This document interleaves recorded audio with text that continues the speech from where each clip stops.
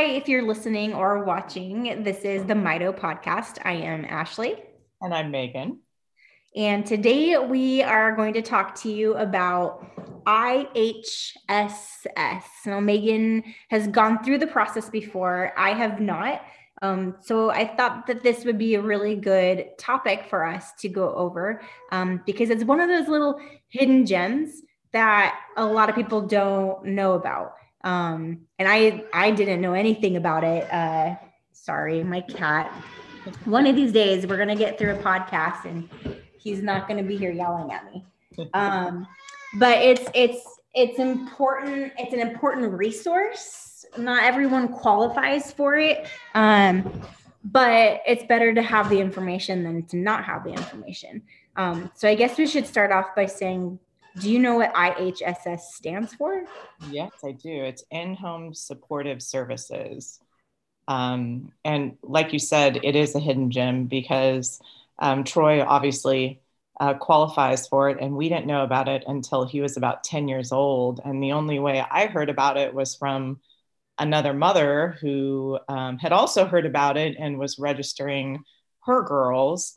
And I was at that point, just a little background story, I was getting ready to stop teaching so that I could stay home and take care of Troy full time. And, you know, it's going from 2 incomes down to 1. It was a little bit of a stressful situation. And I didn't even know this program existed. And then we found out, and fortunately, it has very much helped to supplement our income. So it's one of those things out there that you may not necessarily know unless you are in a little network and you have other, families that have children.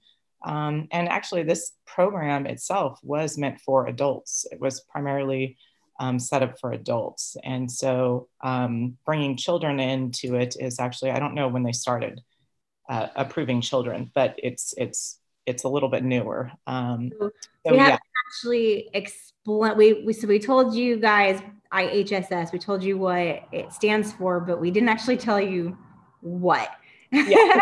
And Megan kind of said a little piece of it, but it's basically like a supplemental income that allows you, and correct me if I'm explaining this incorrectly, but it allows you to get paid pretty much to be the caregiver of your child. Is that is correct? And it doesn't necessarily have to be you. So if you're in a certain situation where you have a child with disabilities that can qualify for IHSS, you can have someone else come into the home and they will give you a certain amount of money to actually pay for that person to be in the home. So you can have other people that are providers for the service. But with us, obviously, I was already planning to stay home and take care of Troy. So parents can be the providers. There's little stipulations with a parent being a provider,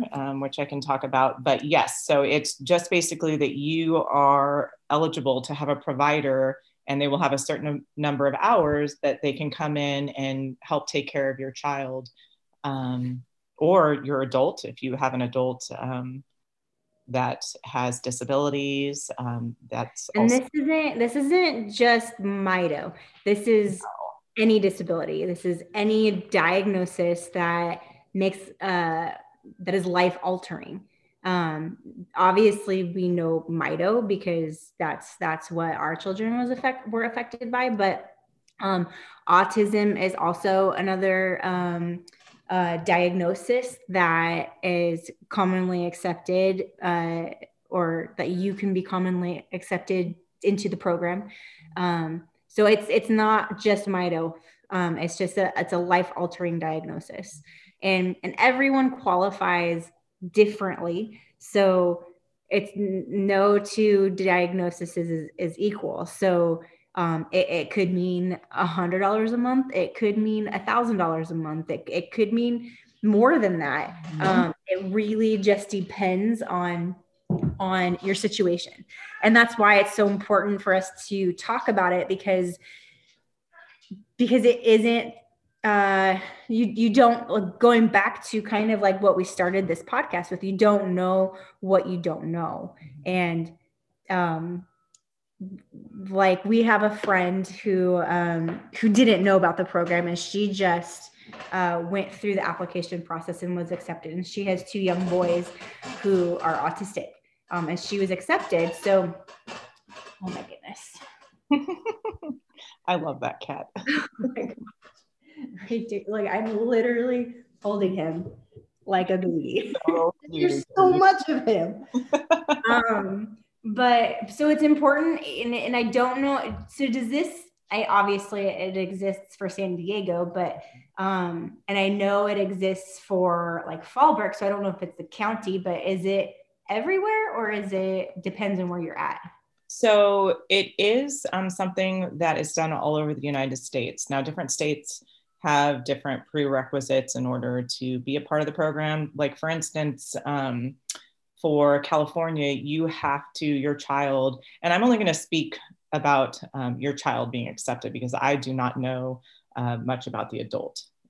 So if your child is on Medi-Cal, then you can actually qualify for the program. So you have to actually be on Medi-Cal. And I think that was one of the situations with us where in order to be on Medi-Cal, there's a certain financial component that goes with that. And so we make more than what's accepted for you just to be on Medi-Cal. And so we had to get what's called a waiver from our regional center, which regional center is also another gem that I think we've mentioned before, but it's something that provides services for children, usually from birth to I think about 3 or 4 years old. And then the services are a little bit less as they get older. But it's something that if your child has a disability, you can qualify for that as well. So first we qualified for that. And then we were able to get a waiver from them. And then we were able to apply for Medi-Cal. And once we received a Medi-Cal, then we were able to provide or to apply for IHSS. So it is a process. It's definitely a process. But if you already have Medi-Cal, then you're already in a situation to where, at least in California, you can apply for it if your child has a disability. In other states, I know Medi-Cal is not called Medi-Cal, it's Medicaid, and there's different things. So I'm not sure all the stipulations, but as far as I know, it is something that is across the United States. Let me just recap what you just said. So if you don't have if you're in California and you don't have Medi-Cal, step 1, talk to your regional center. Step 2, get the waiver for Medi-Cal if you need it. Step 3, apply for Medi-Cal, which is a very long process as well. It's months, literally months. Then once you get Medi-Cal, step 4 is now you can apply for IHSS. Yes, because Medi-Cal, as far as I know, pays for IHSS. Okay. Yeah.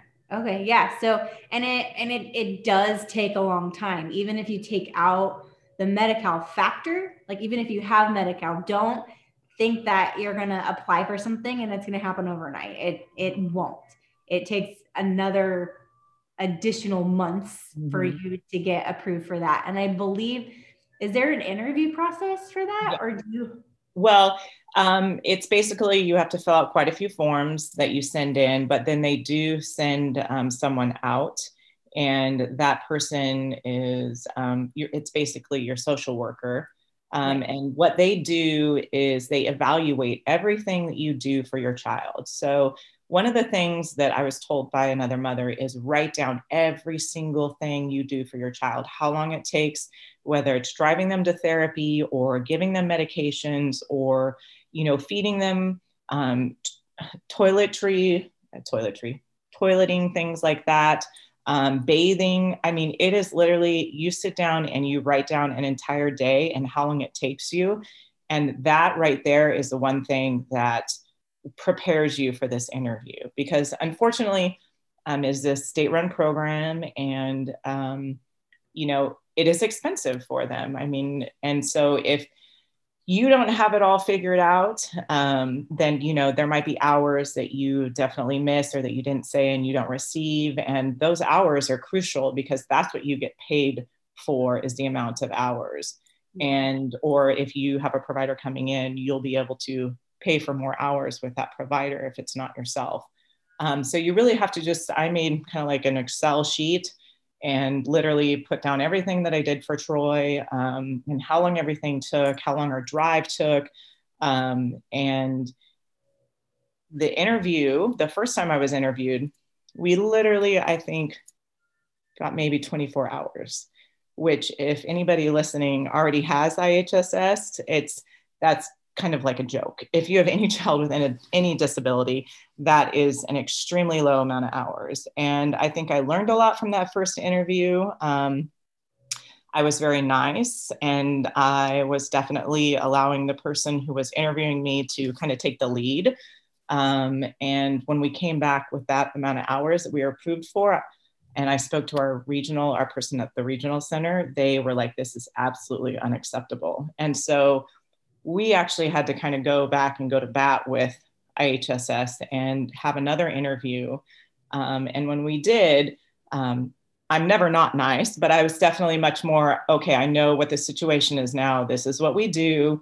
These are the different categories. And, and I was just much more assertive on just the different things. So you have to kind of be a little bit aware of the system when that interview comes up. So that's why I said it's just really important to be prepared and write down all the things that you do. Even if you think it's something little, the 15 minutes it takes me to give Troy his vitamins, that's another, certain amount of time on their little worksheet that they are filling out. So it's important just to really be prepared.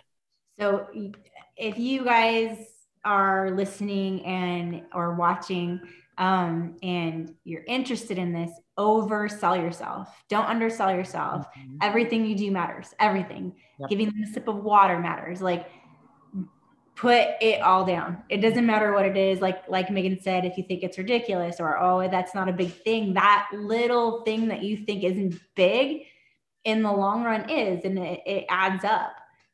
I always had a calendar with me, and I never left without my calendar. I couldn't, because we had so many things going on for Angie, and she was so little. She was only, okay, he's getting mad at me now, 19 months old. And, but even driving time to get to therapy, like wherever your therapy is at, like you don't always get to have your resources come to you at home. So make sure you are also putting that down. And I don't know, I guess it's a stretch, but how many times you go get gas? Because to get to these therapy appointments, that takes time too. And if you don't have gas, you can't get to therapy. And so even if it seems ridiculous, put it down. If they don't put it in their papers, then oh well, but you reported all of it. And that's what is extremely important. And I think too, some of the things you don't even think about. Like I was thinking, how long I didn't put down, Troy wears AFOs, which are the little orthotics on his legs. And that wasn't something I thought about, that's like putting on his shoes. It does take longer. But when his new social worker asked, she's like, oh, he wears AFOs, because they do want to see your child, obviously. And she said, oh, okay, I'm going to make sure I put down. And even that was, they put down 10, 15 minutes, with different stuff like that. And also too, which I think, I don't want to make a vast statement, but I think most of us with special needs children are pretty much okay with being open about stuff. I literally sit with Troy in the bathroom for probably a half hour to make sure that he uses the restroom, because it's so important. Constipation is a huge thing for Mito kids. And, don't be embarrassed. Don't be, just be open about everything that you do for your child, because it's truthful, it's honest. And, if you're going to be in a program like this, you deserve to be paid for, or to be able to pay someone to help your child with all the things that are necessary to take care of them. So it is very important that you just make sure that you think of everything that you do. Yeah. And Angie, we had to give her suppositories to be able to get her to go to the bathroom. So that would be another thing that adds that to that level. Exactly. And I know there's probably some listeners that might think like, and I don't know, but you might not want to do it because you think it's a handout or something like that. And that is not the case. it's expensive. I mean, life is already expensive. And now you have a special needs child, and that level increases. And a lot of people don't understand that. They don't see all the special high chair, the special stroller or wheelchair or gait trainer, or like there's so many things that are going to cost money, and insurance does not cover it. You can fight with them and try and get them to cover it, but a lot of times they just say no. Mm-hmm. And this is something that could help supplement that. You don't have to be proud. You don't have to say, well, I make good money. I'll be able to figure it out.